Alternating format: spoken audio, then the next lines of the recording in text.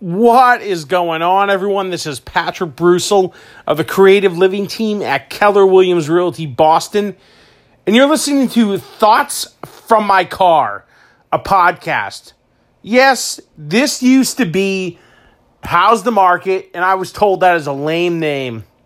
I'm not about being lame, so we've changed up. This is a rebranding. Thoughts from My Car is here. And a couple episodes ago, I talked about some basic stuff that as real estate agents, when you're representing a buyer and you're putting in the offer you need to do, such as putting your fucking name and contact information on an offer when you submit it. Well, we're going back to basics again right now. When you write up an offer and you send it over to a listing agent, sure, we used to fax them over. Probably pre that, you used to actually present them in person. Now we email them.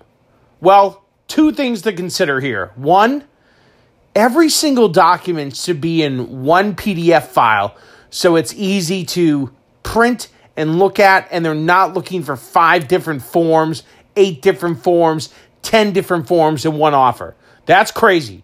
Make it easy for the listing agent and the seller.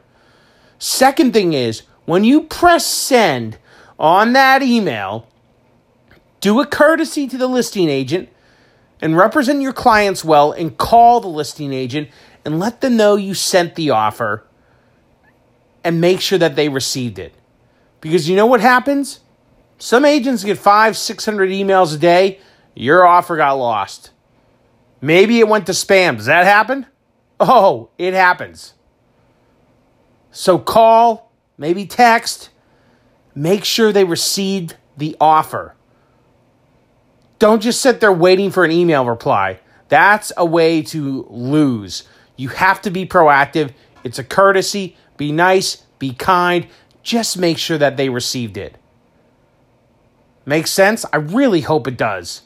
This is super basic stuff. You might be laughing out there, but there's a lot of new people in this industry because real estate's great right now. And a lot of them don't do this. And that's a damn shame because that is poor representation of the clients that they are working with. That's all I have. Have an excellent evening. We'll talk to you guys all later.